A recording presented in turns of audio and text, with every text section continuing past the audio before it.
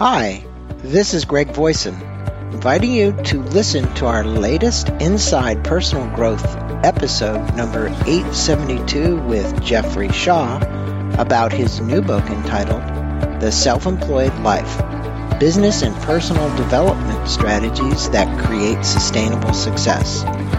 This podcast, number 872, is brought to you by Scott Miller, author of a new book entitled Marketing Mess to Brand Success, 30 Challenges to Transform Your Organization's Brand and Your Own Branding Marketing Mess to Success.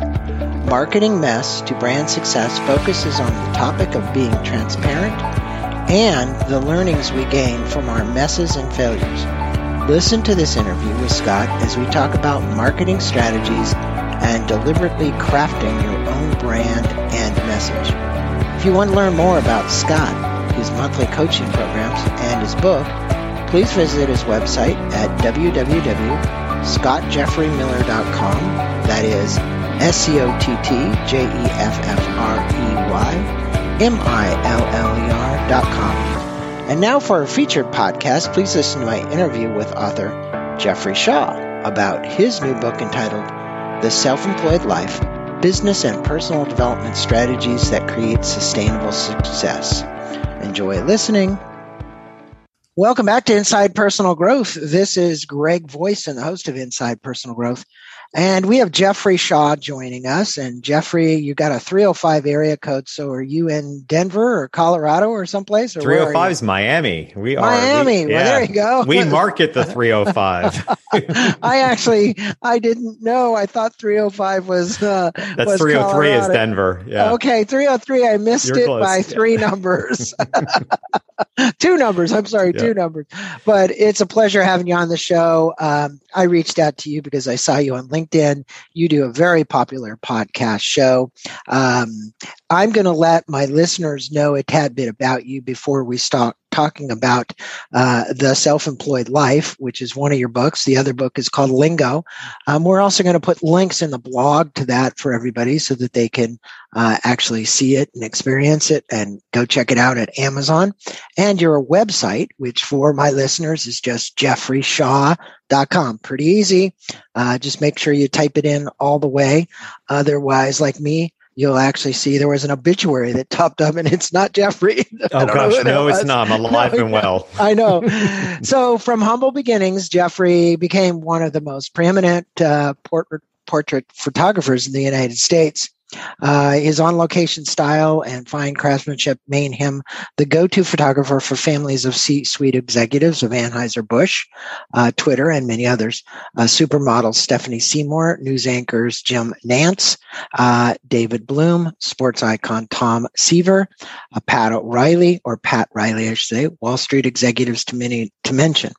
His portraits appear in the Oprah show, CBS News, in People, and in O Magazine, and hung at Harvard University.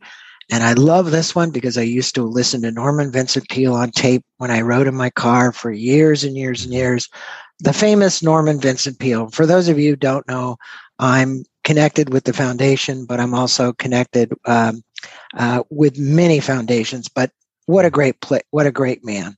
After 35 years of exceptional service of exclusive clientele, Jeffrey dedicated to share his knowledge of business, branding, and marketing to support self-employed and small business owners, as well as progressive-minded companies.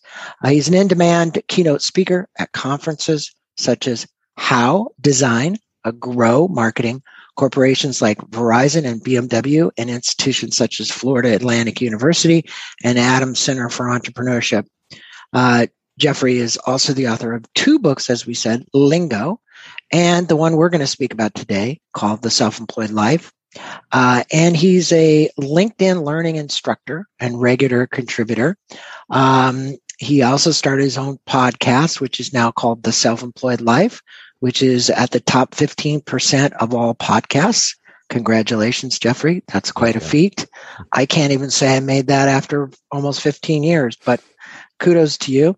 His TEDx Lincoln Square talk was later moved to TED.com, where it's rare. It's been seen, and you have a chance basically going there and taking a look at the TEDx talk. It's awesome. I remember a guy speaking once, Jeffrey, and I never forget this because it was at a $1 million roundtable event, and his name was DeWitt, and he was with National Geographic. And he said he used to listen to the small voice inside that would tell him to turn around or take a different angle or do whatever. And I so admired his approach in photography because he was basically using his intuition. And I wrote a book on intuition about, listen to the voice inside. It'll give you that angle of the bear or, the angle of the mountain or whatever it was. Just fascinating. And as a photographer, I'm sure you could attest to a lot of that too, right? Yeah, it's interesting because, I photograph entirely people, but I was capturing moments. I was capturing moments of, I always say, and I had a pretty pose style, but I would capture the moments in between the pose and as real life was happening. And the interesting thing, it's always fascinating to me, is I actually think photographers have some of the best intuitions on the planet, right? Because there's, the camera is released at a fraction of a second. Your brain can't process the decision to pull that shutter at that moment. It's completely a body feeling. That's how I know it's intuition, because I would know when to fire that shutter because my body said so. My brain didn't say so. My body knew that was a moment that had to be captured. What's always fascinated me is that so many people who are, have such incredible intuition don't trust the same intuitions when it comes to making business decisions or to create the business and the life that they want. They fall victim to following rote models of business, without changing the world and doing things their own way. Yeah, very important point you make. My book is called Hacking the Gap, A Journey from Intuition to Innovation and Beyond. And I so believe that, because as entrepreneurs, and that's what we're going to talk about here, the self-employed person, you have to be willing to see around corners. You have to be willing to take risks. You have to be willing to do certain things. And that intuition is such a valuable role if you're listening and you're discerning that it's not the ego. Because the reality is, I call it the soul's voice that's coming up from within inside. That's the spiritual side of me speaking. But you dedicated this book to your mother, Marge Shaw, who you mentioned to be the most natural marketer and self-employed business owner there ever was. You talked about how she effortlessly built forever relationships with her customers and maintained friendships with her high school girlfriends for over 60 years. Your mom sounds like mine. I had a little Jewish mother. Everybody knew her. Everybody loved her. And she was, talk about a marketer. She was crazy.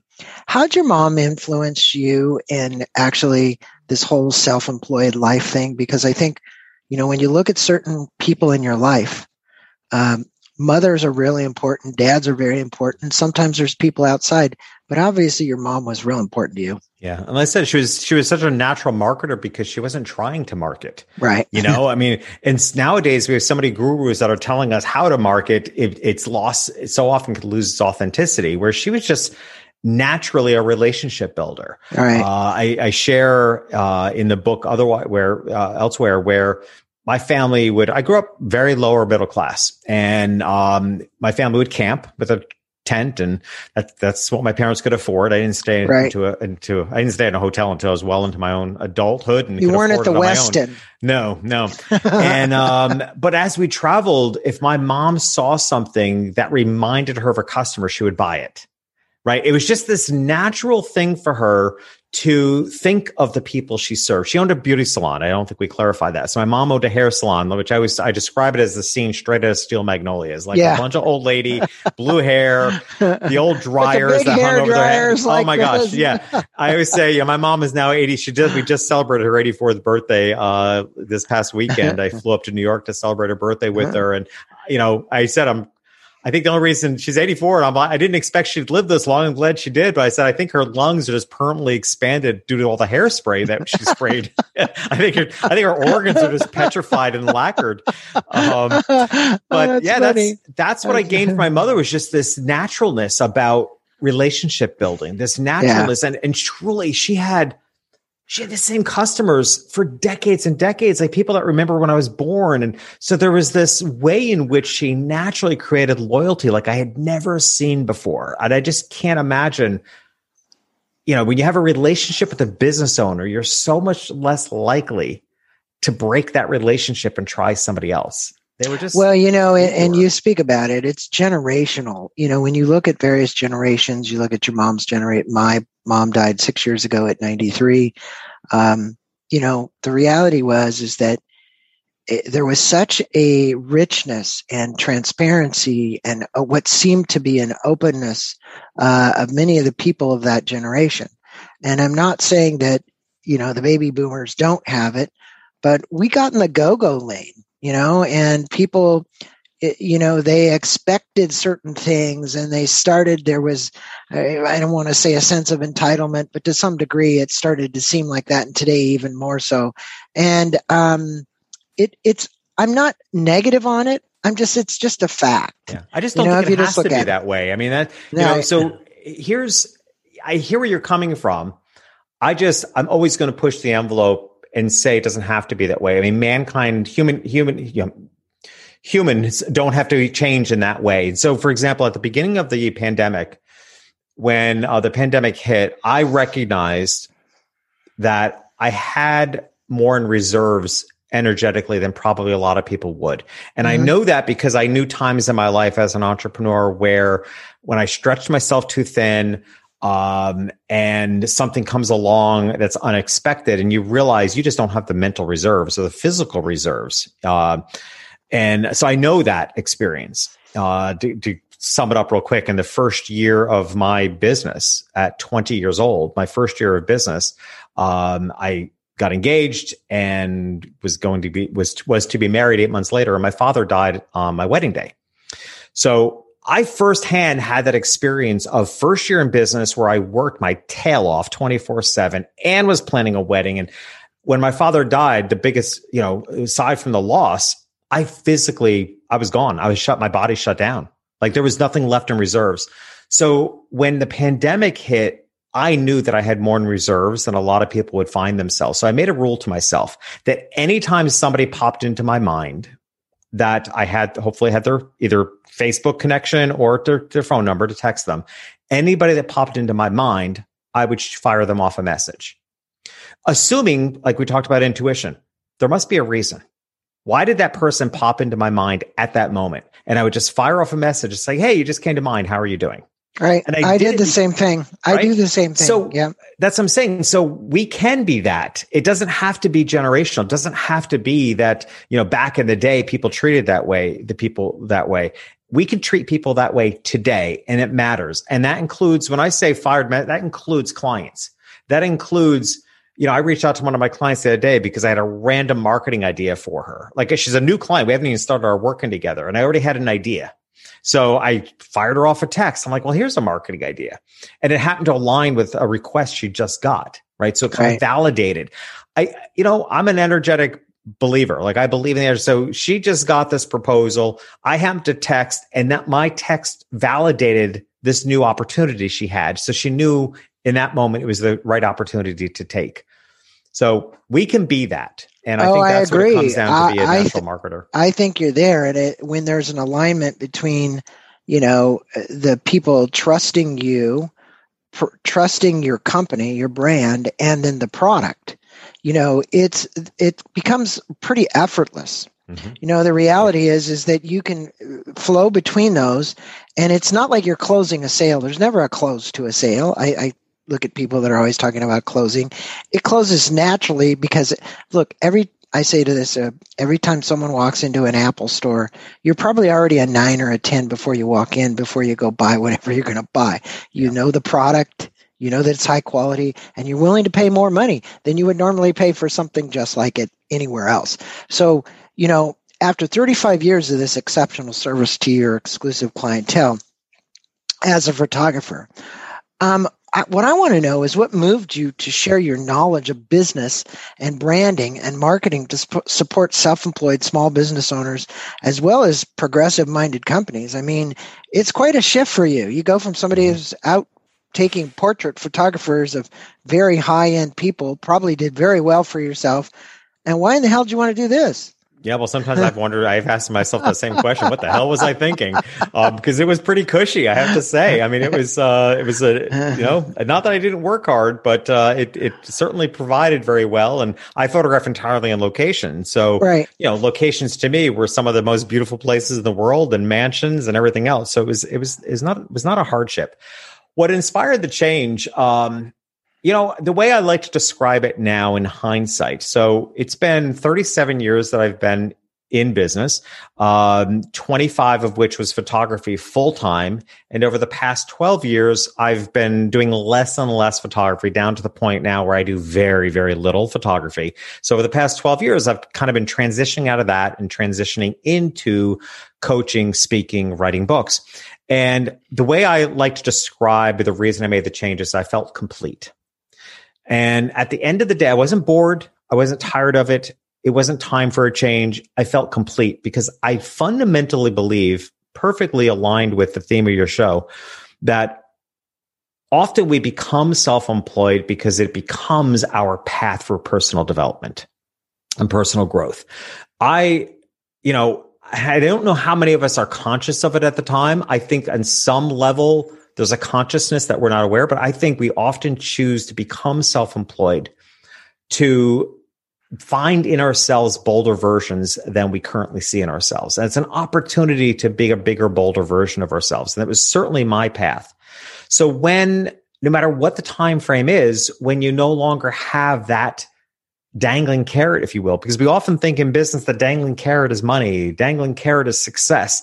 The dangling carrot that sticks, because success is fleeting, money is fleeting. The dangling carrot that really sticks is our desire to keep growing, because that never goes away. Mm-hmm. So when I felt that I just didn't know how I could grow any further. I had accomplished way more than I set out to. So I looked to, what can I grow into? I add something? It's to grow, but it's also to do something positive with the growth that you have.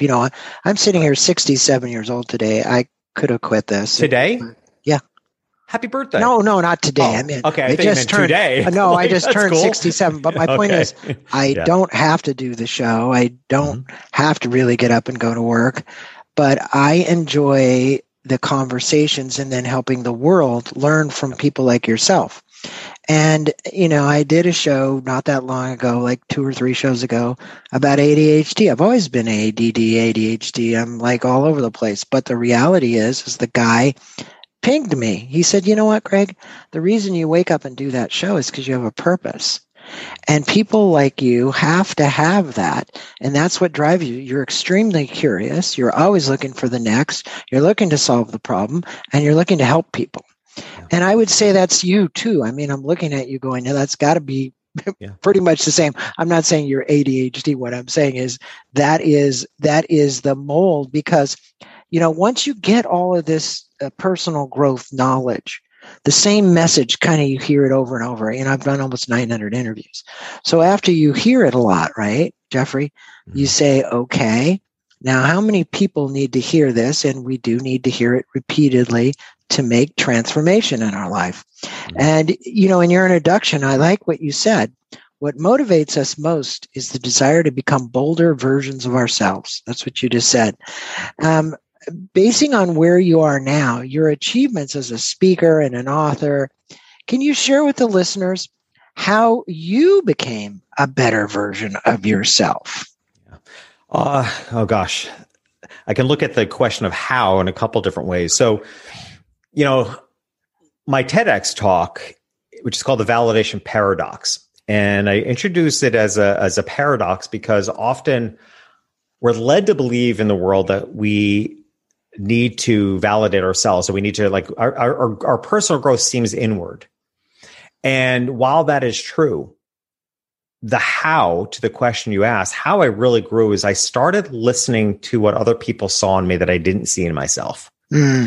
And then I started observing how I love award shows, Oscars, Tonys, all of them.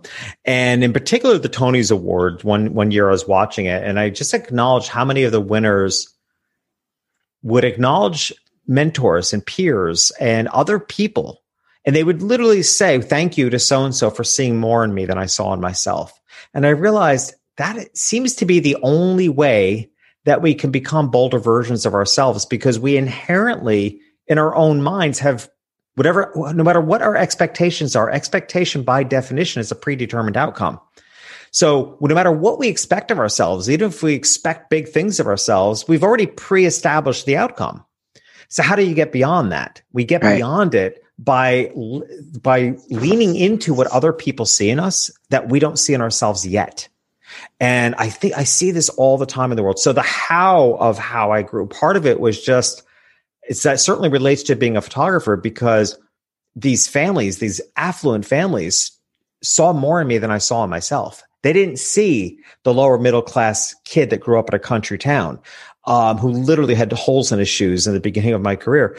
What they saw was something I didn't see in myself yet. They saw the talent, the spark was there, but it lit on fire because they saw more in me, and I leaned into it and I stepped into it. And many of those people who you worked with, they weren't.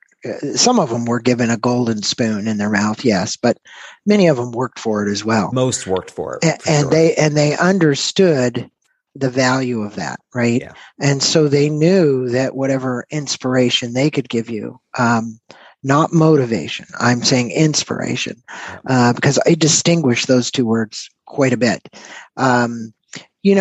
And I think the most important thing for anybody out there as a small business person today, as a leader of a company, I work for companies, I still consult them, I do some of the similar stuff you do, is you got to have empathy, and you have to be transparent, and you have to have humility as a leader. I don't care if it's a 100-person company or 10,000-person company. In part one, you presented the 3 elements of what you call the self-employed ecosystem as personal development, then business strategies, and then the daily habits. Couldn't agree more. Can you discuss the 3 elements with our audience, and why do you refer to these as the formula for success? Because, hey, I'm looking at Stephen Kotler. He's got a great formula. He says, focus is free, curiosity. After curiosity, you come and find your passion.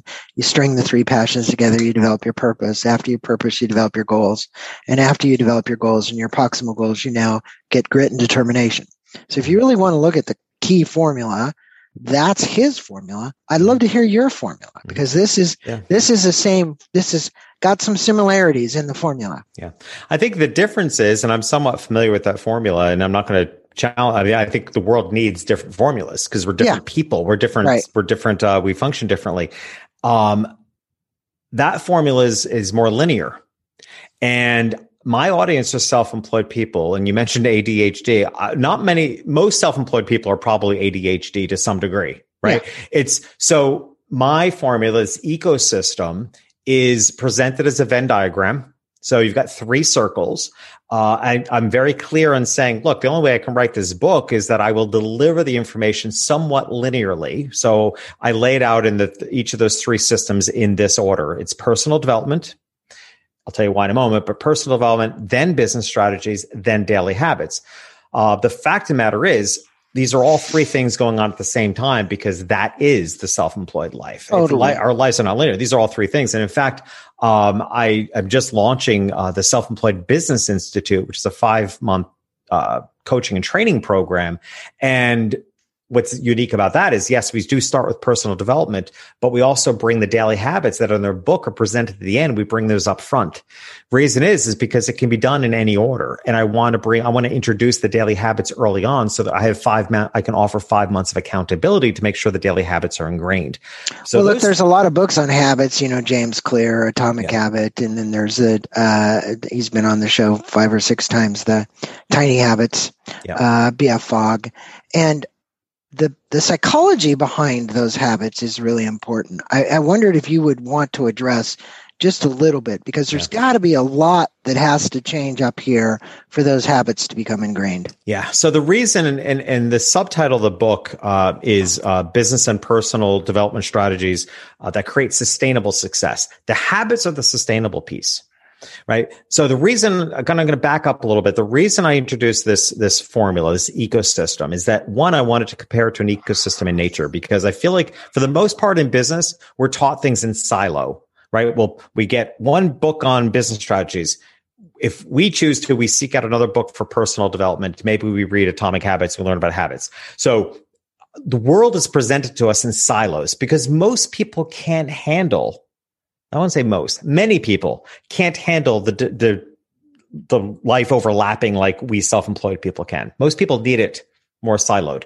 So that's the way the world is presented to us. The problem is that's not our reality when you're self-employed. It's all happening at the same time. I refer to it as an ecosystem because if you start looking at it as an ecosystem and how those interplay, you realize, like an ecosystem in nature, if one thing is off, the whole thing can be off.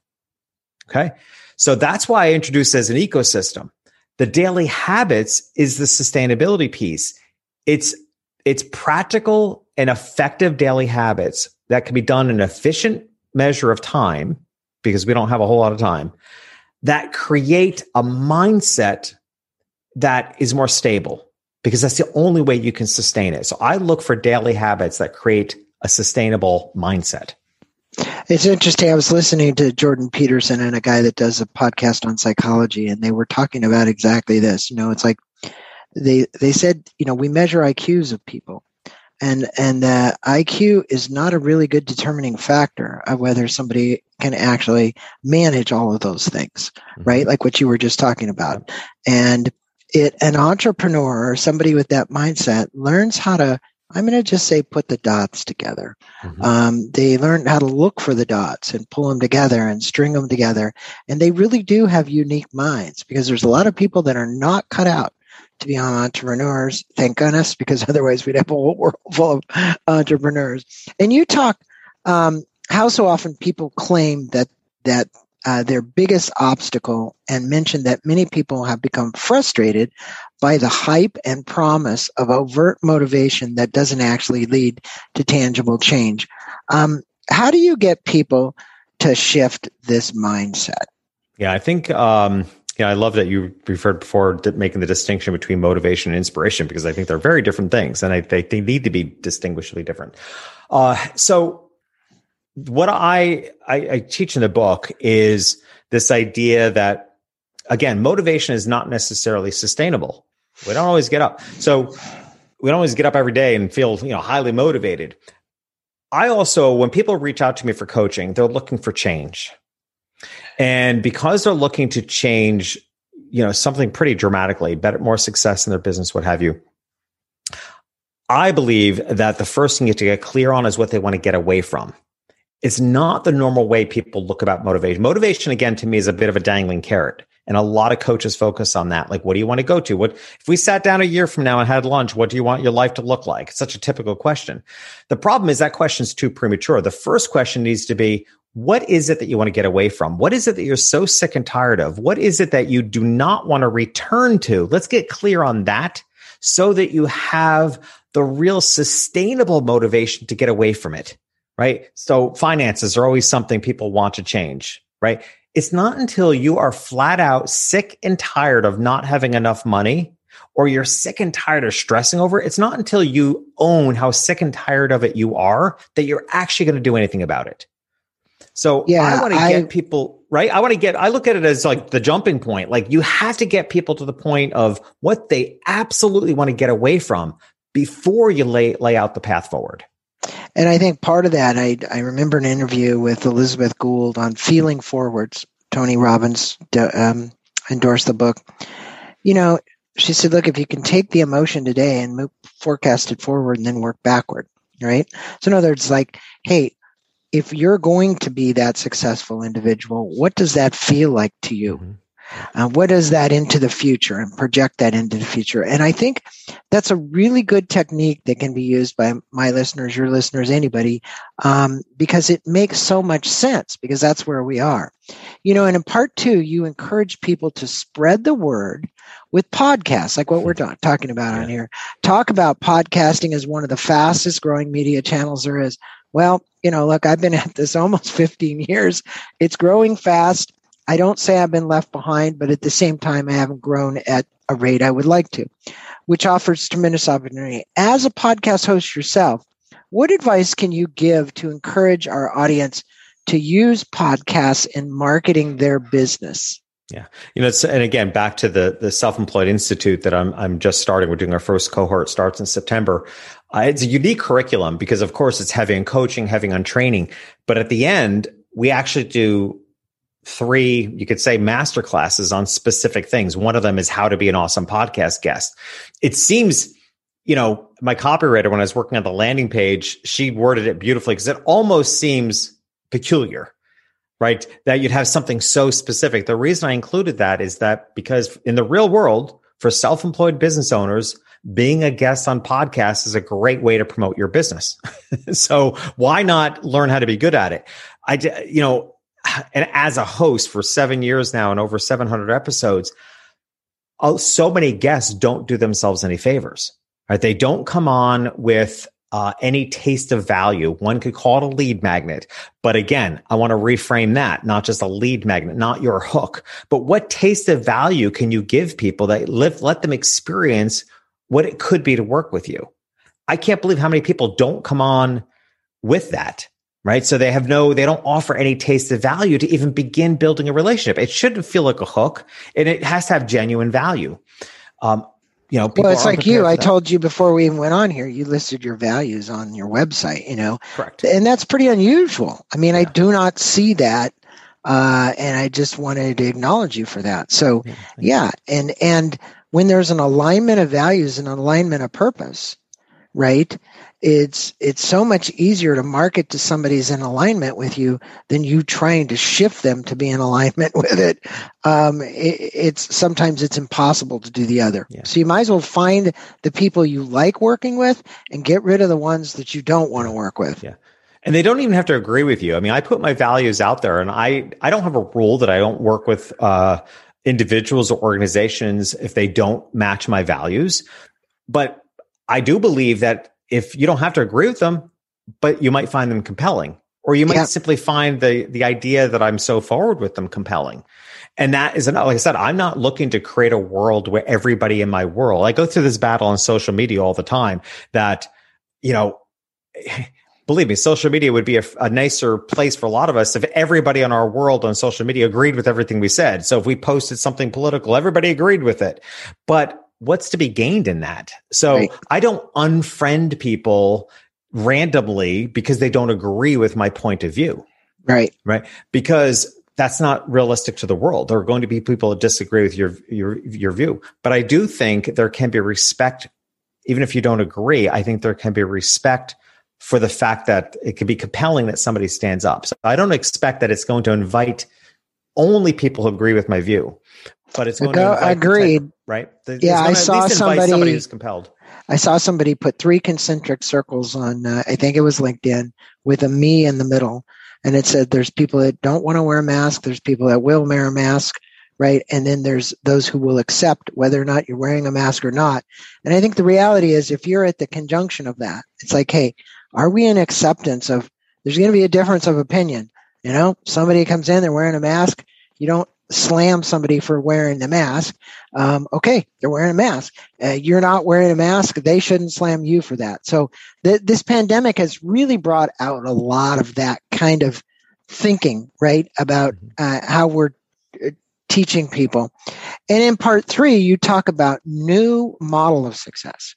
I think if you'd elaborate for the listeners on the new model to kind of enlighten them what the new model of success is and what's part of that new model of success. Yeah. This is actually one of the more fun concepts for me to bring into the book because I believe in it so much, which is, let's look at the old model, right? The old, and I know this because it's been a 37-year journey for me. And to me, what gives me pleasure about this concept is that it acknowledges evolution. It acknowledges that people have changed. And I think we change as a society. First of all, I think as a society, we change rapidly. Anytime there's a crisis, people's values shift. So the world actually changed. And I think humankind has evolved quicker than we give ourselves credit for. So the old model of success when I started out in business was that it was all hard work and hustle, Right. I mean, it was even to the degree, not so much my style, but to the degree that people would step on one another. Right. It was, actually, the movie we were trying to think about before is The Wolf of Wall Street, I think. Yeah, right? that's it. Okay. So it's kind of that attitude, that's the old model of success. Belfour the old model of success was all hard work. Competition, not cooperation. Correct. Where now the new model of success is, I refer to it as co-creation. Right. It's co-creating with the people that you want to serve. I mean, you could use as a light example, software companies that put out a beta version, right? I actually did a podcast years ago on having a beta mindset. I think more entrepreneurs would benefit from having a beta mindset. Like, you have an idea, you have a concept. How about co-creating with the people you want to serve? How about not assuming that you know everything about what they need? How about co-creating it with them to find out what they need? I've been saying for years that businesses have, for decades, forever, perhaps, businesses have fundamentally been built backwards. People build the business they want to build. They make a box, then they run around for years marketing, trying to fit people into the box they built.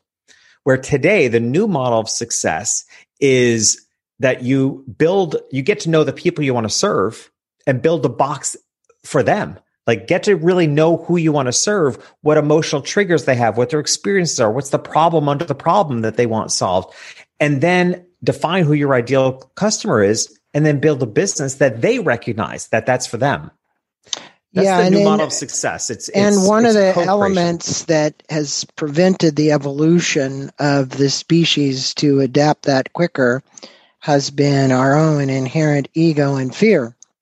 And so when you're operating from a model of fear and not a model of love, you have a tendency to push that under and then push versus pull or bring to you. Yeah. Because with that comes a lot of anger and a lot of frustration. I'm not reaching my goal. I'm not doing whatever, versus the attraction model, Correct. And I'm not going to talk about the law of attraction per se, but, my days go back to Louise Hay and all the books that were written at Hay House and the laws of attraction. But the reality is that is the truth. And it's the energy in which you emit. We had Dr. Jim Lehrer on here. The Power of Full Engagement always talks about energy. And with entrepreneurs, I'd say there's one thing, and it's a really important element. And that is how you manage your energy. You talked about it earlier and alluded to it. When you were 27, it was go, go, go, go, go, go, go. You could do it. You get to be 67 years old and you find that there is more of a limited amount of energy, and you have to be smarter with where you apply that energy. There's only one thing I tell the people: to be smarter with where they apply it and more focused. Look at your wildly important goals, and work on those. And you concluded the book with a negative review. Actually, I just want to hang on. I want to stick with the energy, because this, I think, is you bring up such an important point, particularly for entrepreneurs who are listening in.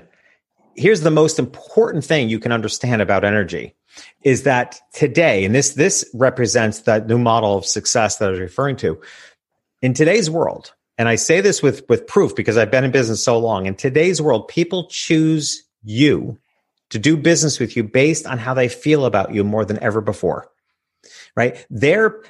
People no longer choose based on you're the best in your field, because being the best in any field is subjective, and people are not willing to sacrifice being treated well. They're not willing to put their money. There are a lot of brands that I won't go to because I know enough about the company to know what they support and where their money goes, and it's against my values. So I don't go to that brand, right? So people they will disregard brands and experiences. They choose who to do business with based on how they feel about that business. There is an energetic decision like we have never seen before. That's why it's so important to portray your values and maintain your energy. The energy you're putting out very much is the energy you will attract. So eloquently said. Yes. I'm working with a business owner right now that it became an instructor. 5 years ago, he worked with me. It was really tough to work with. I mean, extremely. He's now gone through Landmark Forum and he's a teacher of it. Mm-hmm. And you can't imagine the shift in the CEO from 5 years ago and today, how he treats the people and so on, and me as well. You concluded the book with a negative review that you could think, if you think about the book and you said, hey, you did that to face your greatest fear in writing the book. Mm-hmm. Can you discuss with the listeners the greatest fear that you faced in writing this book? Well, you had Lingo before this, mm-hmm. So obviously it's not your first. It's, for me, it's like my second as well. How'd you overcome that fear? Yeah, well, this book was a different set of fear. In part because it was my sophomore book, and let's face it, singers always suffer from the sophomore album. It always bombs, right? So I had a little sophomoric fear that the first book did well, and I was afraid that I had set an expectation. So were people going to like this one as much? This book, The Self-Employed Life, was also it was tapping into something very deeply personal for me, because I wrote it because I realized, why am I not the advocate for self-employed business owners in the world? I asked myself, like, why not me? Mm-hmm. It's all I've ever known. I've never had a traditional job. I've never received a paycheck. Like, all I know is self-employment, which began from the age of 14 on. Mm-hmm. So this felt so much more aligned with my purpose on earth than anything I'd done before. So with that, anytime you get closer to that deep purpose, the more fear shows up. For me, my biggest fear around this book is because Lingo had a blend of spirituality and coaching with the business practices. This book really amped the game. This book was really, I've received over 1,000 hours of training as a coach. Like, I'm a legit coach, but in the business world, they always pulled that back a little bit. And I even started referring to myself as a consultant, not a coach, because I wanted it to be taken more seriously. In this book, The Self-Employed Life, I let the coach loose. And I was like, I don't care what people are going to think, although I say I didn't care, but I did care. The fear in the back of my head was that people are going to think I was too woo-woo. The fear in the back of my head is that people are going to think that this whole idea of spirituality, and I talk about brain priming in the world and how, in business, and how you can use the science of brain priming, like what you put in your brain is what you're more likely to recognize. So you can completely control what you see in the world by deciding what you put into your brain. Totally. Right. And there's a science behind brain. It's why people have that experience of, you've never heard about something and then you hear about it and you see it over and over again. That's brain priming. Same thing with the subconscious. You can program I use a hypnotist. Right.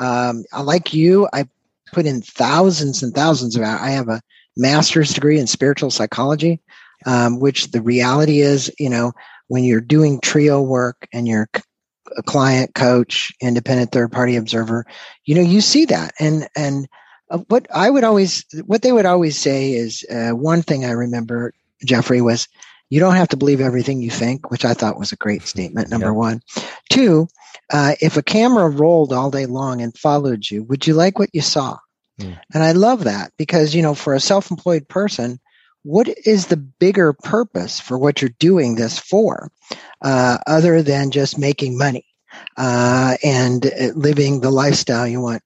If you were to leave our listeners with 3 great takeaways, Jeffrey, from this book, that you really think would compel one to make a transformation in their life in some way, what would those 3 be? Well, let me take the question one at a time. So one would be that that when you're self-employed, there is little to no division between your business and your personal life. But let me say that carefully. I don't mean it to mean that you're overworking, because I'm not suggesting that. To me, there is a direct connection that your level of success is related to your level of personal development. Mm-hmm. Anytime you want your business to grow, you have to grow inwardly first. I refer to it as capacity. So you have to increase, and that's one of the fundamental problems, that people are always adding more strategy, but they haven't increased the capacity within themselves to not just handle the higher level of success, but to feel they deserve it. Mm-hmm. It's one of the big, right? So you have to increase what you believe you deserve in order for that next level of success to even come. So that's one, is that you have to understand it's not just that, we work 24/7 perhaps, which, because I said, I don't encourage that, is that your success is directly related to who you are as a person. Right. So that's one big takeaway. Another big takeaway is that every self-employed person I've ever met, in fact, it's one of the first things people say to me when they reach out for coaching, is they feel like they're all over the place. And I relieve them of the blame of that because we tend to think it's because we're ADHD, right? We look for all the reasons. The fact matter is, when you're self-employed, you have had to run all over the place to get all the bits and pieces. You hire a coach for your mindset. You buy programs online to train yourself on social media. You go to conferences. You're already running all over the place to get what you need. And then you're blaming yourself for being all over the place, right? So the structure of the business world is not set up for self-employed people. And that's actually why I've launched the Self-Employed Business Institute, because it's coaching, it's business strategy, it's daily habits. It's just like my book. It brings everything together, because currently, or prior to launching this, that did not exist. So I like to relieve people of the blame that they cast on themselves for that. The third big takeaway, let's see, what would I come up with for that? Going back to the daily habits, I think it's so often overlooked. And, we were talking earlier about taste of value. The taste of value I can offer your listeners is my assessment, which they can get at selfemployedassessment.com. And this is a custom algorithm. You answer these 6 questions, and the custom algorithm provides really good feedback on which of the 3 areas of the self-employed ecosystem that you need to put some work into. And daily habits is consistently one of the lowest ones. That's why people end up feeling like they're a hamster on a wheel, experiencing the roller coaster up and down, is because they're so busy with the doing that they're not introducing into their lives the practices that will create a consistent mindset. And the consistent mindset will enable you to weather the ups and downs better. So consistently across the board, as I review the assessments that come through, that people rate themselves, they're aware that they should have better daily habits, but they haven't integrated them and I believe it's because they haven't really seen evidence of the value that they can bring. But it's I think it's. I agree with you, because I wrote about this in my book. But I remember Barnett Bain. It's the doing being conundrum, and there's a balance between that. And I think what you're saying is, look, most entrepreneurs are doing beings, but are they being beings? And the being part becomes, what is it that you're becoming as a result of all you're doing? Yeah. And if you're screwing up your relationships and you're not having fun, then, the self-employed life is not for you. You might as well go take a job and do whatever. But if you're enriching the relationships and you're feeling rewarded, and you feel like you can give back, then I think you're making a difference in the world, and that's what's important. And you gave our listeners just a lot to think about. So I want to direct them to your website again. And at the website, it's just jeffreyshaw.com. But the website is loaded, right? There's a plethora of things you can do.